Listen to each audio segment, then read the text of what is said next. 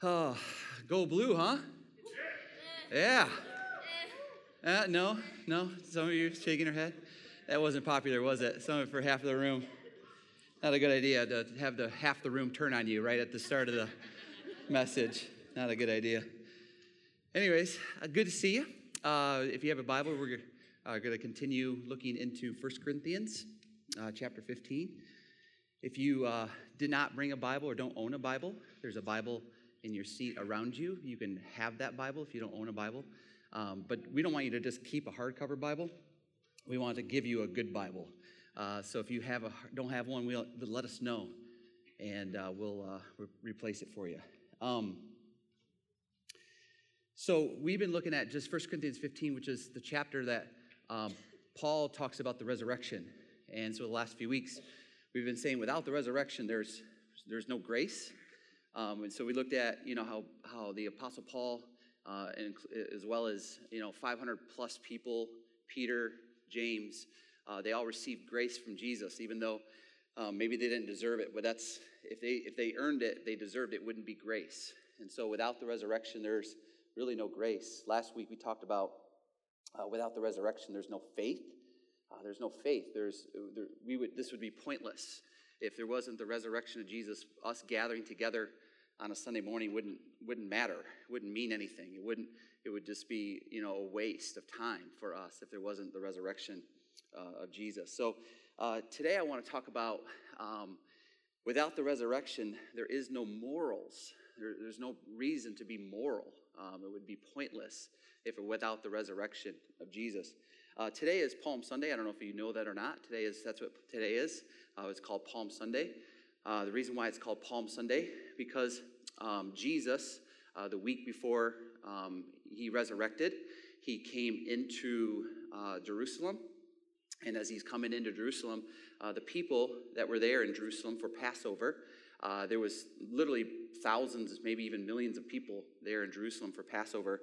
As he's coming into Jerusalem, the people began to honor him and praise him for who they believed that he was at that time. They believed that he was the Christ, the Messiah, the Son of God, and so as a result of that, they were treating him in that way. They were praising him. They would lay their coats down as he's riding in on this donkey, which, by the way, was predicted 500 years prior to his birth, that he would come in on a donkey, and that would be a sign of that this is the Christ, that this is the Son of God. And so he would ride in on this donkey, and they would lay their coats down, but they'd also lay down their palm branches. They would lay down palm branches, which was a way for them to say that he's our King, he's our Lord, he's our Christ, he's the Son of God. That's what they began to do.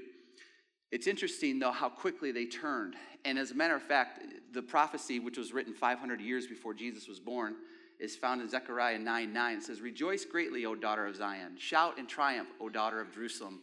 Behold, your king is coming to you. He is just and endowed with salvation, humble and mounted on a donkey, even on a colt, the foal of a donkey." And that's exactly the way that he came in. Jesus, though, when he was coming in, he was weeping. They were celebrating, they were rejoicing greatly, but Jesus was weeping. Why was Jesus weeping? Because Jesus knew how fickle the human heart is. Jesus was weeping because he knew that, Judas, who spent 3.5 years with Jesus, that Judas would betray him. He was weeping because he knew that Peter, who spent years with Jesus, would deny him.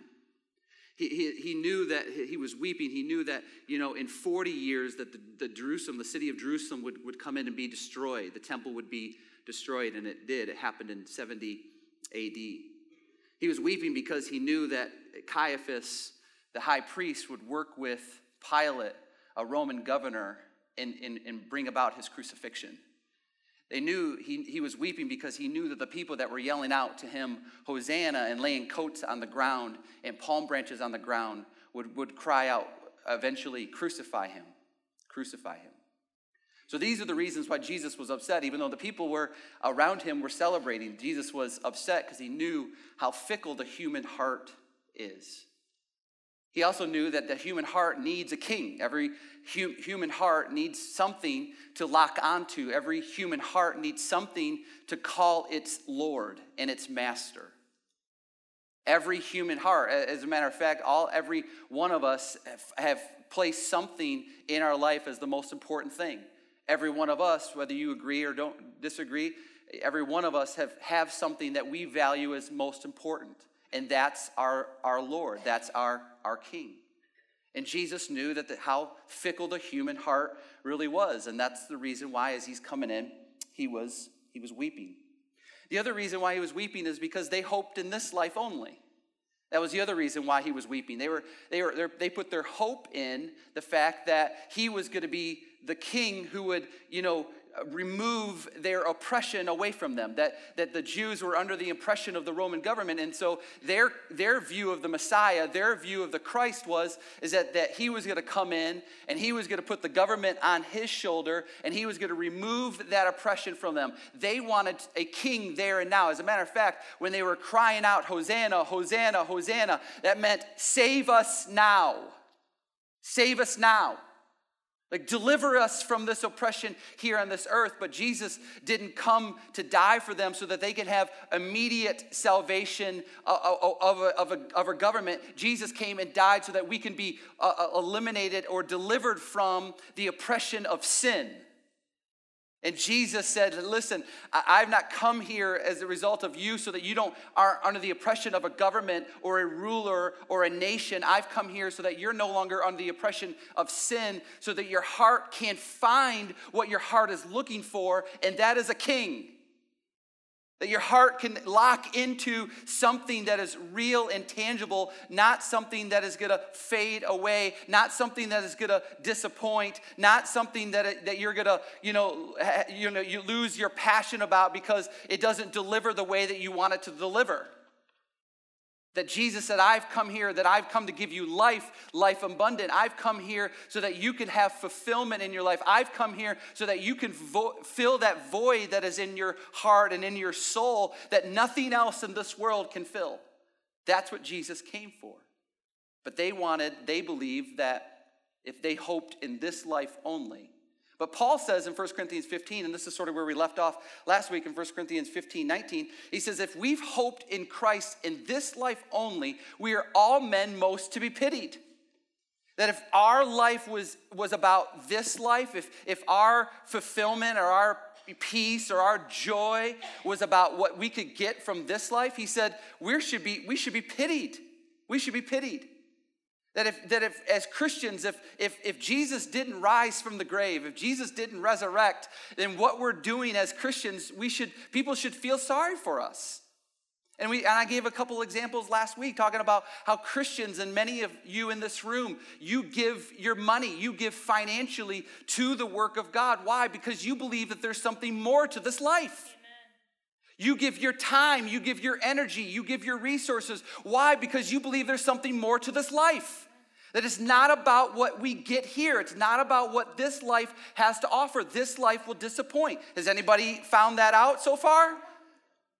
Everybody has found this out in this life. This life will disappoint. This life will let you down. But we believe in something that is beyond this life. We believe in something more. But if we're wrong, if Jesus didn't resurrect, and we believe that he did and he didn't, then we should be pitied. Why? Because we give a percentage of our money, because we give time to the work of God, because we, sacrifice things in our life. Paul says it this way in verse 30. Here's the way that Paul says it. He says, why are we also in danger every hour? So the context is, I'm not living for this life. I'm living for something more. And then he takes it further for himself. He says, why are we, keep it on verse 33, thank you. Why are we also in danger every hour? In other words, he says, every single hour I've put my life on the line. Every single day of every hour of the day, my life is in danger. Now, this isn't relatable to us. Can I just be honest about that? You're not in danger every hour, right? You're not in danger every hour. But let's just tone it down to where we are. You and I, though, have discovered that life has its struggles, right? Right? Come on, life has its issues. We battle with things every single day. We're not in danger every hour like Paul was, but we have issues. We have battles. We have stuff that we're fighting against and temptations and, people that if you are living out Christianity, if you truly are a Christian, you're working through stuff as a Christian and what that looks like in context to your job or where you go to school. You're trying to work that out, and it's not easy. It's not easy to be a Christian. So Paul is saying, if he didn't resurrect, if he didn't rise from the grave, he says, why would I put myself in danger every hour?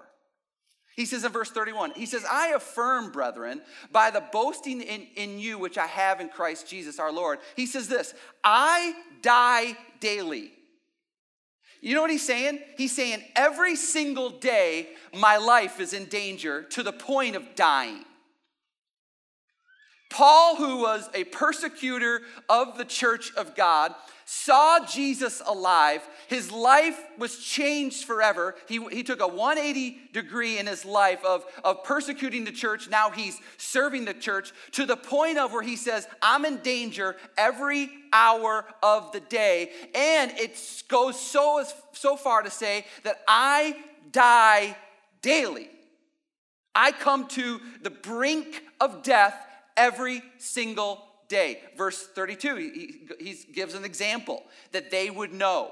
Okay? Here's what he says. If from human motives I fought with wild beasts at Ephesus. Now, we don't really know if they were actually wild beasts or if he was describing a time when he was in Ephesus that he almost lost his life because of a mob of people. He could be describing a mob of people that were attacking him in Ephesus for sharing the gospel of Jesus. So that could be what he's describing. Or you can go back to history of the church and you can go back to actual events that happened to Christians. And Christians were fed to wild beasts for being Christian. That's history. That's reality. That happened. And so Paul could have either describing wild beasts as a human mob, or he could be describing them as actual wild beasts, and he survived it. How? I have no idea. But what does it profit me? This is a great question. But what does it profit me? If I'm in danger every hour, if I come to the brink of death daily, if I fought against wild beasts, whether they were humans that hated the fact that he preached the gospel or actually wild beasts, he says, what does it profit me?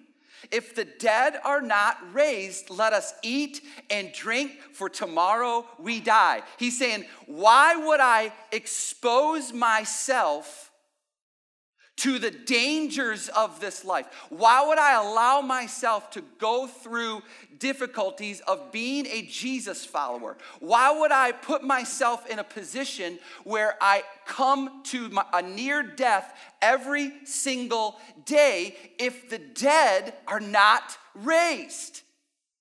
If Jesus didn't resurrect, and those who put their faith in Jesus will also resurrect at their death and go to heaven for all of eternity, he says, why would I expose myself to the challenges of being a Christian? Being a Christian is not easy. Anybody discover that for yourself? Being a follower of Jesus is simply not a calling that has been found to be easy. As a matter of fact, people that look into Christianity have said, you know what? I don't think that this is a life that I want to lead. There's too many sacrifices that I have to make. There's too many things that I have to give up. I have to be selfless. I have to be humble. And that just isn't our culture. Being a Christian is hard. It's hard. And Paul says, if I'm going to continue to live as a Christian, I believe that the dead are raised. I'm living my life as if there's something more for me. If there isn't a resurrection, he says, I might as well just eat and drink for tomorrow I die. He's saying, if Christianity isn't real, if the resurrection didn't happen, I might as well just live it up. I might as well just live it up. I might as well just go and get obliterated, I might as well, go and have a party every Saturday night. I might as well just engage in selfish acts, glorify myself in the pleasures that this world has to offer. If the dead aren't raised, Paul says, why would I put myself in danger? Why would I live out the Christian principles if the dead aren't raised? Let us eat and drink, for tomorrow we die. What's the difference? What's the difference? Now, I want to guess that a majority of us in this room believe in the resurrection. I would say that the majority of us do. They believe, but now, I think that should be a motivation for us. It was for the Apostle Paul. That because of the resurrection of Jesus, this is a motivation. Here's what Paul is saying. It's a motivation for serving. A motivation for serving. The resurrection of Jesus is a motivation for serving. This is why the majority of us in this room serve. They serve.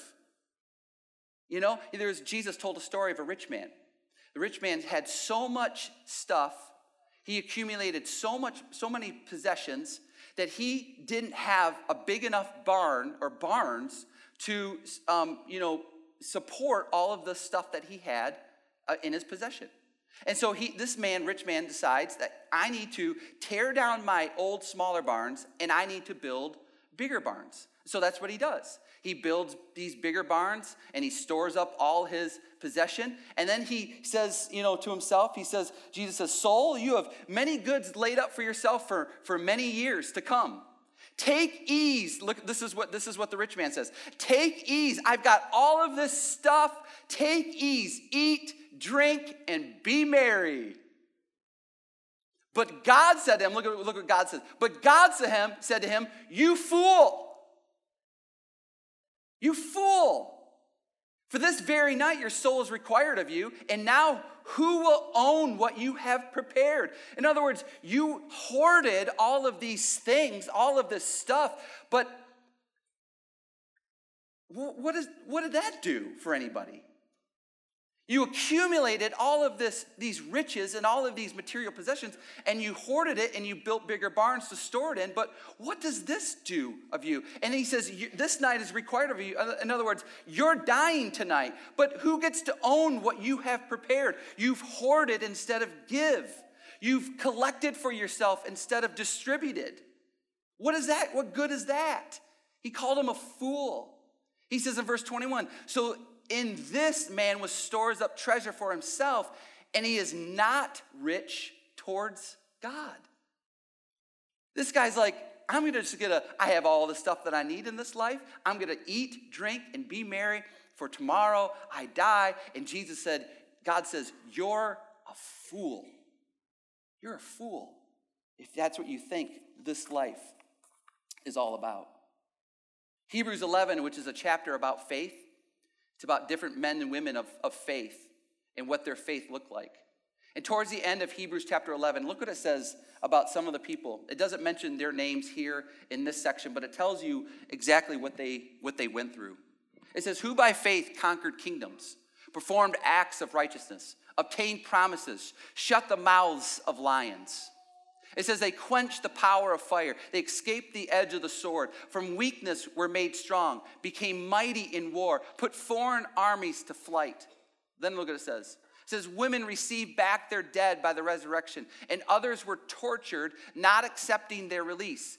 Why? So that they might obtain a better resurrection. Do you know why they allowed themselves, why they exposed themselves to be fed by lions? You know why they allowed themselves to fight in wars for the name of God? You know why they allowed themselves to endure different troubles and trials and tragedies? Is because they believed in a better resurrection. They believed in a resurrection. Now, the reality is that none of us in this room are going to be fed to lions because of your faith. Right? None of you are going to be required to do anything where you're going to, your life is going to be on the line based on, where we live in this world now. It doesn't mean that there aren't people out in this world that aren't, persecuted and literally at the end of their life as a result of being a Christian. It doesn't mean that doesn't exist out in this world. It just doesn't happen here in Walled Lake, Michigan. Can we all agree upon that? But here's what I think that we could look like, what it looks like. You could say, I taught kids so that I may attain a better resurrection. You could say, I invested in teenagers so that I might obtain a resurrection. You could say, I was a greeter at a church door as people were walking in. Why? So that you can obtain a better resurrection.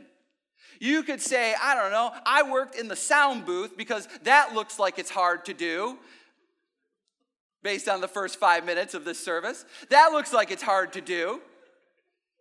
So so I can obtain a better resurrection. I will dress up like a character and pass out candy for a trunk or treat. Why? Because I believe that there's a better resurrection. Listen, it's not just about, being fed to lions or wild beasts or being in danger every single hour. Sometimes it's just about serving people. And the motivation for serving is the fact that many of us believe that the dead are raised. This ought to be a motivation for you.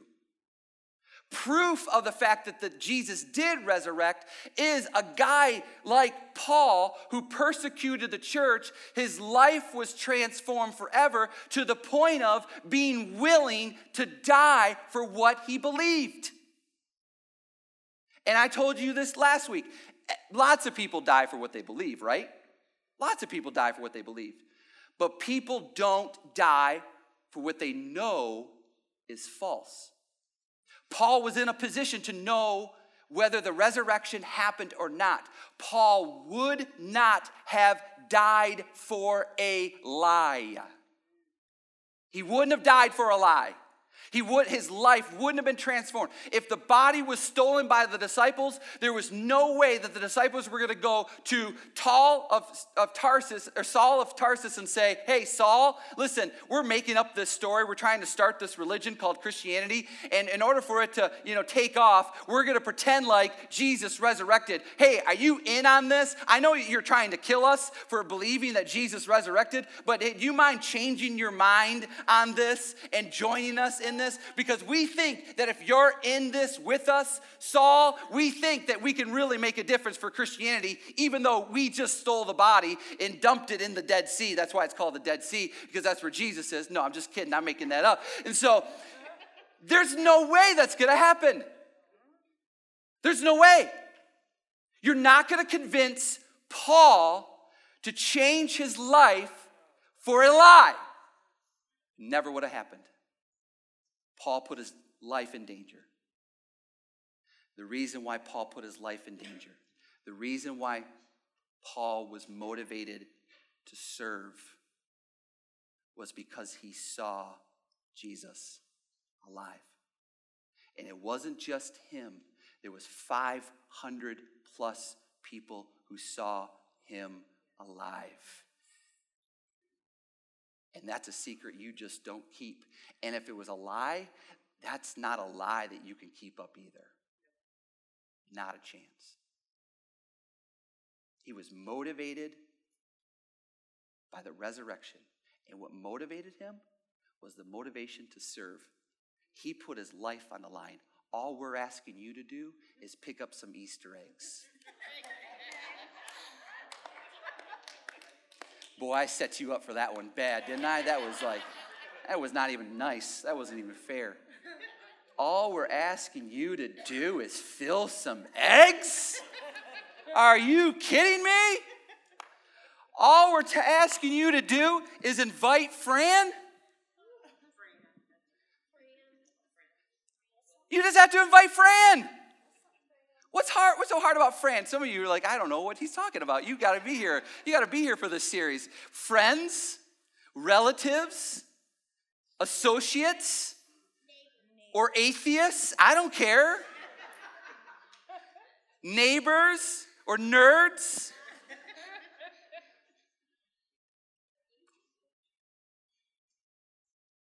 Shouldn't that be a motivation? Christian, talking to Christians. Shouldn't that be a motivation? We're not feeding you to wild beasts. I'm not telling you that. I mean, maybe these kids are going to look like wild beasts next Saturday. I don't know. But we're not doing that. We're motivated because Jesus resurrected. That's what motivates us. I'm not trying to tell you something that you shouldn't, already go, yeah, he resurrected. Of course, that changes everything. Of course, that changes my motivation to want to serve him. Man, I walked downstairs before I started preaching. Man, I hope this doesn't upset you, but almost every one of those kids down there were crying. And I just felt bad for our workers. But I look over at our workers and they're just smiling. They got this smile on their face. It's going to be okay. Your kids are fine. Trust me, your kids are fine. They're safe. We're loving on them. They're going to be okay. Usually it's one and then they get the other ones going, and then it's usually how that works. Your kids are okay. They're all good. I'm sure they're just loving Jesus right now. They're going to be better Jesus followers when you pick them up. We promise. But that's the motivation. The motivation that they have is he rose. So why wouldn't I serve? He's alive. So why wouldn't I give my time? Why wouldn't I give my resources? Why wouldn't I give my effort? The dead are raised. We live for more than this life. Come on. This life will disappoint. You already know that. You already know that. The other motivation, Paul says it this way, verse 33. Do not be deceived. Bad company corrupts good morals, or good character, good morals. Bad company corrupts good morals. Now, this is interesting. This is a quote that Paul is quoting a Greek. He was a Greek writer. He was a Greek playwright. And so Paul is quoting a secular playwright. His name was Menander. He was quoting one of his plays. He was quoting a line from one of his plays. So Paul is using a phrase that apparently was evident during that time in Corinth, where people just knew that phrase. Bad company corrupts good morals. Everybody sort of knew that phrase because it was from a popular Greek playwright. So Paul uses this phrase. It would be like me if somebody came to me and said, Pastor, I'm really just struggling with my faith. I'm just trying to keep it going. And I would say something along the lines of, don't stop believing. Hold on to that feeling. Don't sing the rest of the song, right? I mean, that's kind of how it works. Maybe it would be maybe one of the teenagers would come to me and say, oh, Pastor, it's so hard to be a Christian, at my school, and I try to live out Christian principles in my school, but man, they just really just hate on me. And that would be me going, haters are going to hate. No.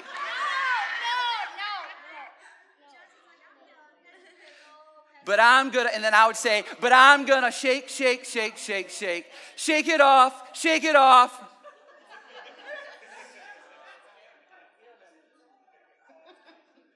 It's not bad advice.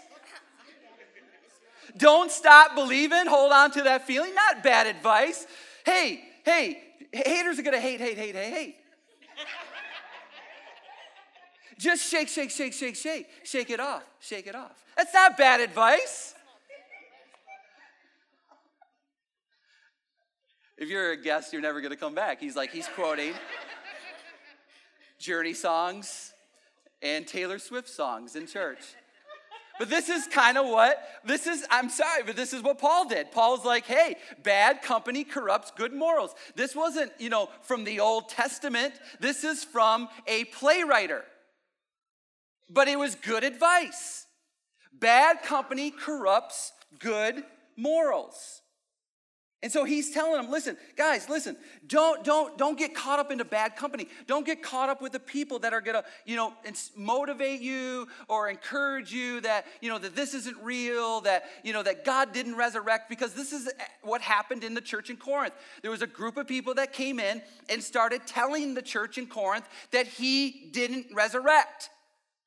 And that's why Paul at the beginning of the letter said, listen, he did resurrect. As a matter of fact, there are people that are still living, because this letter was written 20 years after the resurrection. That's when this letter was written. This was proof, this was evidence. Even scholars who are skeptics will tell you that Paul actually wrote this letter. Paul was a real human being who converted to Christianity, who wrote this letter to the church in Corinth. This is verified. This is verified. You can't say, well, my parents told me this, or I Googled this, or my professor in college said this.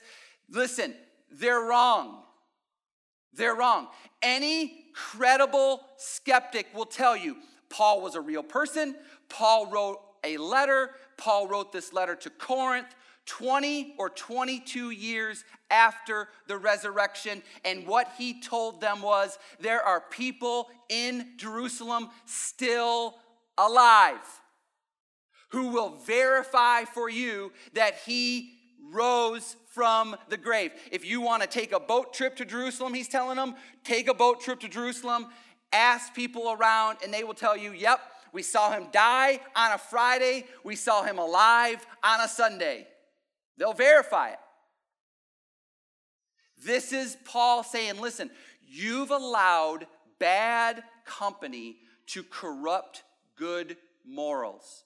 You've allowed people to come in and corrupt those things. Now, here's the motivation. Here's the motivation. Look what he says now in verse 34. Verse 34. Become sober-minded as you ought. In other words, sober-minded means think right. Listen. This is Christianity. Christianity is not a feelings religion.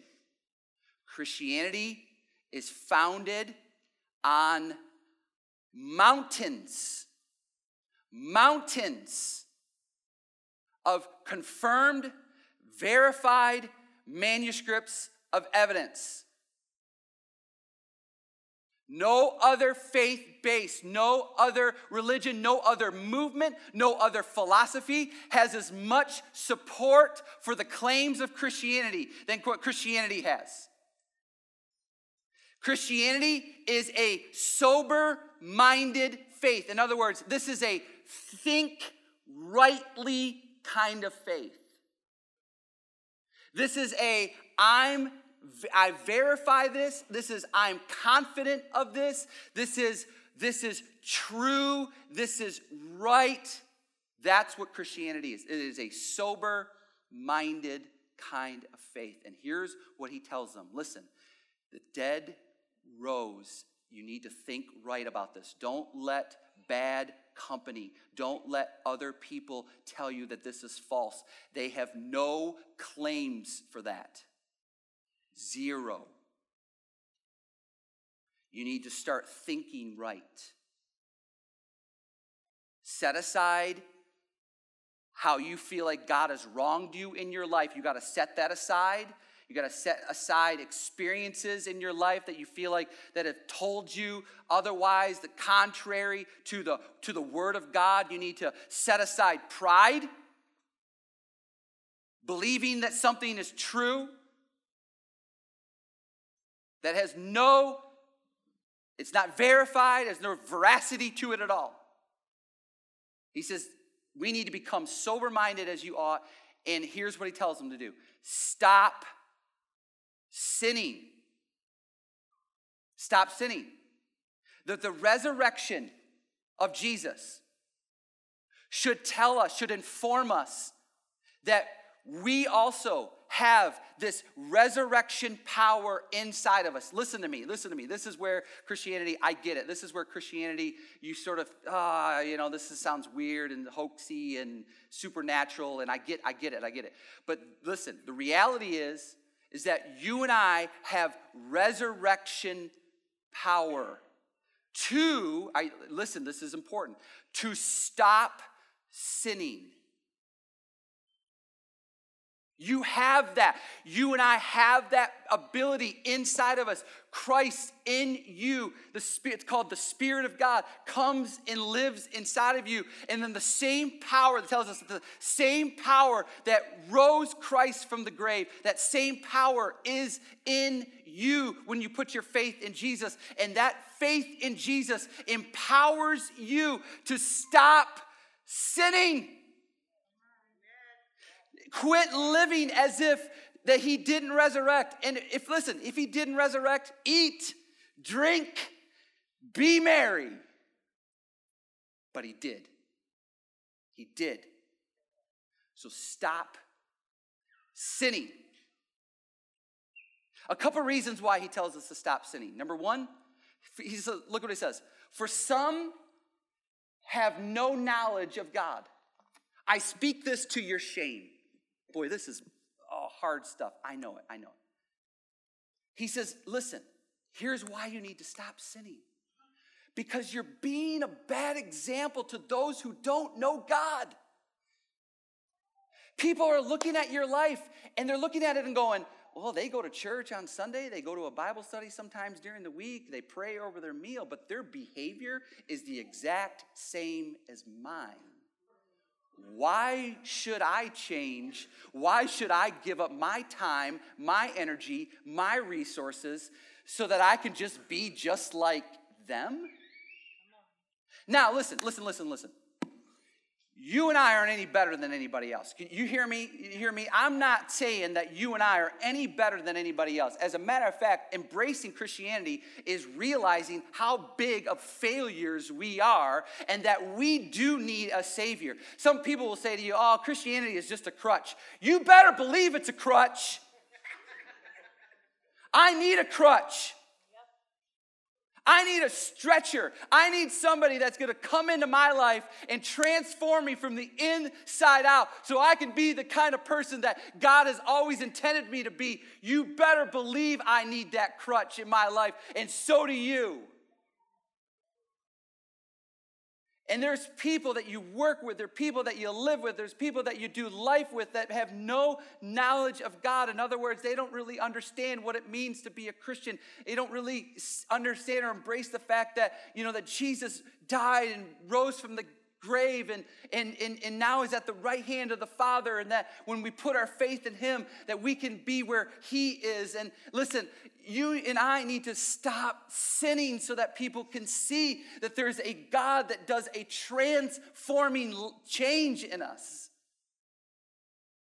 It's called sanctification. I'll give you a moment to write that down, but it's called transformation, sanctification. It is God starting from the inside out, changing us into the person to be more like Jesus. You know what your coworker needs is not somebody cool that comes along and says, I do that too.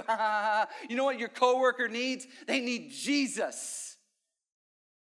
They need Jesus. They need you to be Jesus to them. So listen to me. Stop sinning. He's alive. And people that Fran, did I talk about Fran already? Fran needs to see that there's a difference. That there's a God who actually does transform our lives from the inside out. Man, I mean, look back at your life and go, man, how much God has done in my life? What is God is doing in my life? I mean, I could tell you story after story after story of things that I'm shameful of, and I'm just so glad that I'm not who I was 20 years ago, that I am who I am today. If you would have told me 20 years ago, hey, Chris, you're going to stand before people and proclaim the gospel, I would have laughed at you.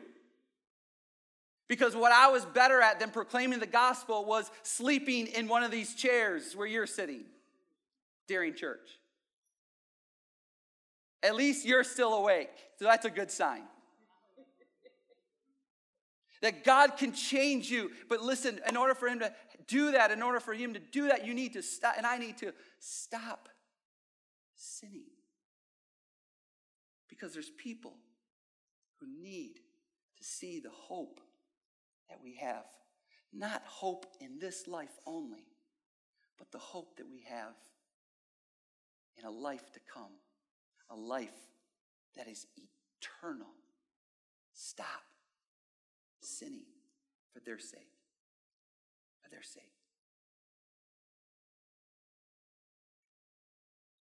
Solomon, one of the wisest men to walk this earth, he says this in Ecclesiastes. He wrote this, and I think this is so helpful for us. Here's what Solomon says. Then I became great and increased more than all who preceded me in Jerusalem. So Solomon's saying, listen, I was like prosperous. I was rich. I had everything that I needed. And so Solomon, I think, was bored. He got bored.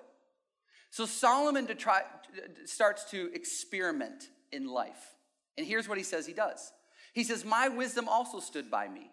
So I had everything that I needed, and I had my wisdom and everything that I needed. Okay, verse 10. He says, all that my eyes desired, I did not refuse them.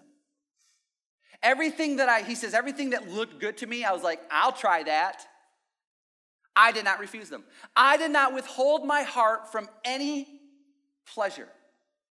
For my heart was pleased because of all my labor, and this was my reward for all my labor. So everything he set his eyes on, he had. Everything that his heart wanted, he had. He says, I worked hard, and I just, I was rewarded for all my labor. Verse 11, he says this. He says, thus I considered all my activity which my hands had done, and the labor which I had exerted, and behold, look what he says about it. All was vanity. He says, I had everything that this life could offer, everything that was pleasing to my eyes, everything that I could gather into my possessions. I worked hard and I earned rewards for my labor. He says, everything I considered all my activities, which my hands had done. And he found out this one truth that I think you and I all know. It was all vanity. It was striving after the wind. And look what he says. And there was no profit under the sun. But you know what? You already know that. You already know that. Everything that this life has to offer, you already know. You already know that it doesn't satisfy. Listen, the cravings for more in this life remind us there's more to life. They should.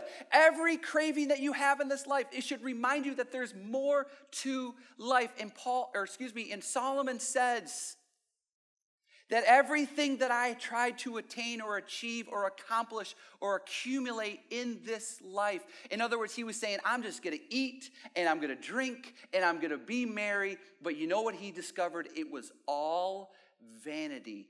Everything under the sun was in vain. It was empty. But you know what? That's the key. Under the sun. Under the sun. But you know what we believe because of the resurrection of Jesus? We believe that there's more above the sun, don't we? Yes. We believe that there is more above the sun. Yeah, everything in this life under the sun, it's all vanity, but we believe that there's something more for us above the sun.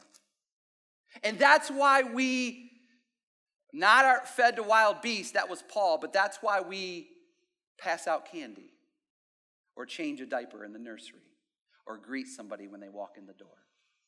That's our motivation. That's why we stop sinning, because we believe that the resurrection power of Jesus can transform, can change us forever. That's why we are motivated by that resurrection, so that we know that we have the ability to stop sinning and be an example to those who have no knowledge of God. Because there's more beyond the sun. Beyond the sun. The other reason why I think you should stop sinning is this. Because Jesus resurrected, it says in Romans 11, let me show you what it says in Romans 14. Romans 14. He says, for this end Christ died and lived again. Christ died and lived again, that he might be Lord both of the dead and of the living. He says, but you, why do you judge your brother? Or you again, why do you regard your brother with contempt? Look what he says. For we all stand before the judgment seat of God. Verse 11.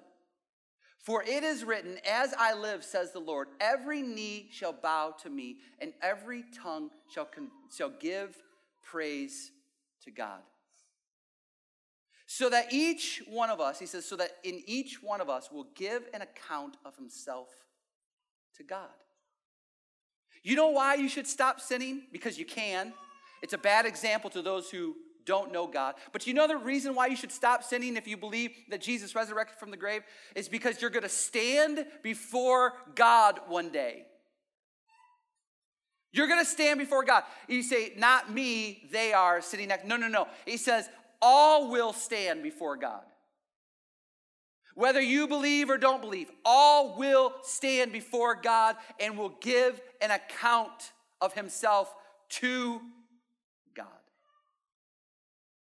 And I think that it would be wise for us to realize, listen, that there is accountability beyond the sun.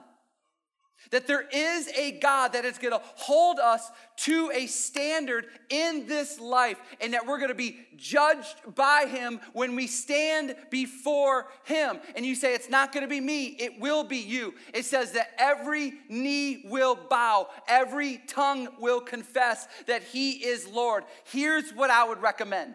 I would recommend that you do that now and not then. I would recommend that you bow your knee and say, you are Lord, you are God, you have rose from the grave, and I will live my life for you in honor of you because of what you did for me, and I'm going to proclaim you to the world because you change lives forever. I would just do that right now, because when you do that then of what he's talking about, it's going to be too late. You and I are all going to be held accountable. This is not popular preaching in Western church culture world. You're not going to hear that at some watered down church down the street or somewhere else. You're going to hear truth from me, though. You're going to hear truth from me because I love you, because it's important for you to know the truth. You're going to stand before God and give an account for your life. The good news of the cross of Jesus Christ is when you put your faith in him and you're going to stand before him, he's going to consider you free and redeemed, and your sins are going to be washed away. That's the good news for all of us that have put their faith in Jesus. But the reality is that you and I are going to give an account. So Paul says, why would I eat, drink, and be merry? Why would I live it up? Because I know that I'm going to have to give an account for my life. And so because I know that, I'm going to live for Christ. I'm going to live for him. And I'm not going to live for myself. I'm going to live for him. I think the resurrection is a motivation for you to serve. I think that the resurrection is a motivation for you to separate yourself from sin. The people that don't know Jesus need to see a difference in you. The people that know Jesus, every person, will give an account one day. You will bow. Your tongue will confess that he is Lord. I think it's a motivation for all of us. Let's pray. God, it's not always the easiest stuff to say. But Lord, we want to have the reality. We want to have sober minds. We want to think right. And know that because you resurrected, because the dead are raised, it motivates us to live for you because we're living for something beyond the sun. We know that under the sun, it's all vanity. It's all meaningless. It's nothing under the sun that's fulfilling. Nothing under the sun is satisfying. As a matter of fact, we all know that in this life, it's disappointing. It's discouraging. It's challenging. And you told us that. You told us that in your word. Jesus reminds us of that. And in this life, that we're going to have troubles, we're going to have tribulations, but be of good cheer, you tell us, because you've overcome this world. That we're living for something beyond the sun, because nothing's worth living for under it. It's all vanity. God, help us to be empowered to serving with the realization that the dead are raised, and that's our motivation. To serve and be motivated by separating from sin, to stop sinning, so that those can see the transforming power in our lives. And know that we're all going to stand before you one day. And we're all going to have to give an account. God, the last thing I want to do is discourage or hurt people. That's the last thing I want to do. But what I believe I'm called to do, God, is to share truth and love. And I pray, Lord, that everybody here knows my heart and my motivation. To know that I love them and their souls are important, not just to me, they're important to you. Your desire, your ambition, your urge is that none would perish. None would be lost. Thank you for the time together. Pray you bless each one. In Jesus' name, amen. God bless you, everybody. Have a great day.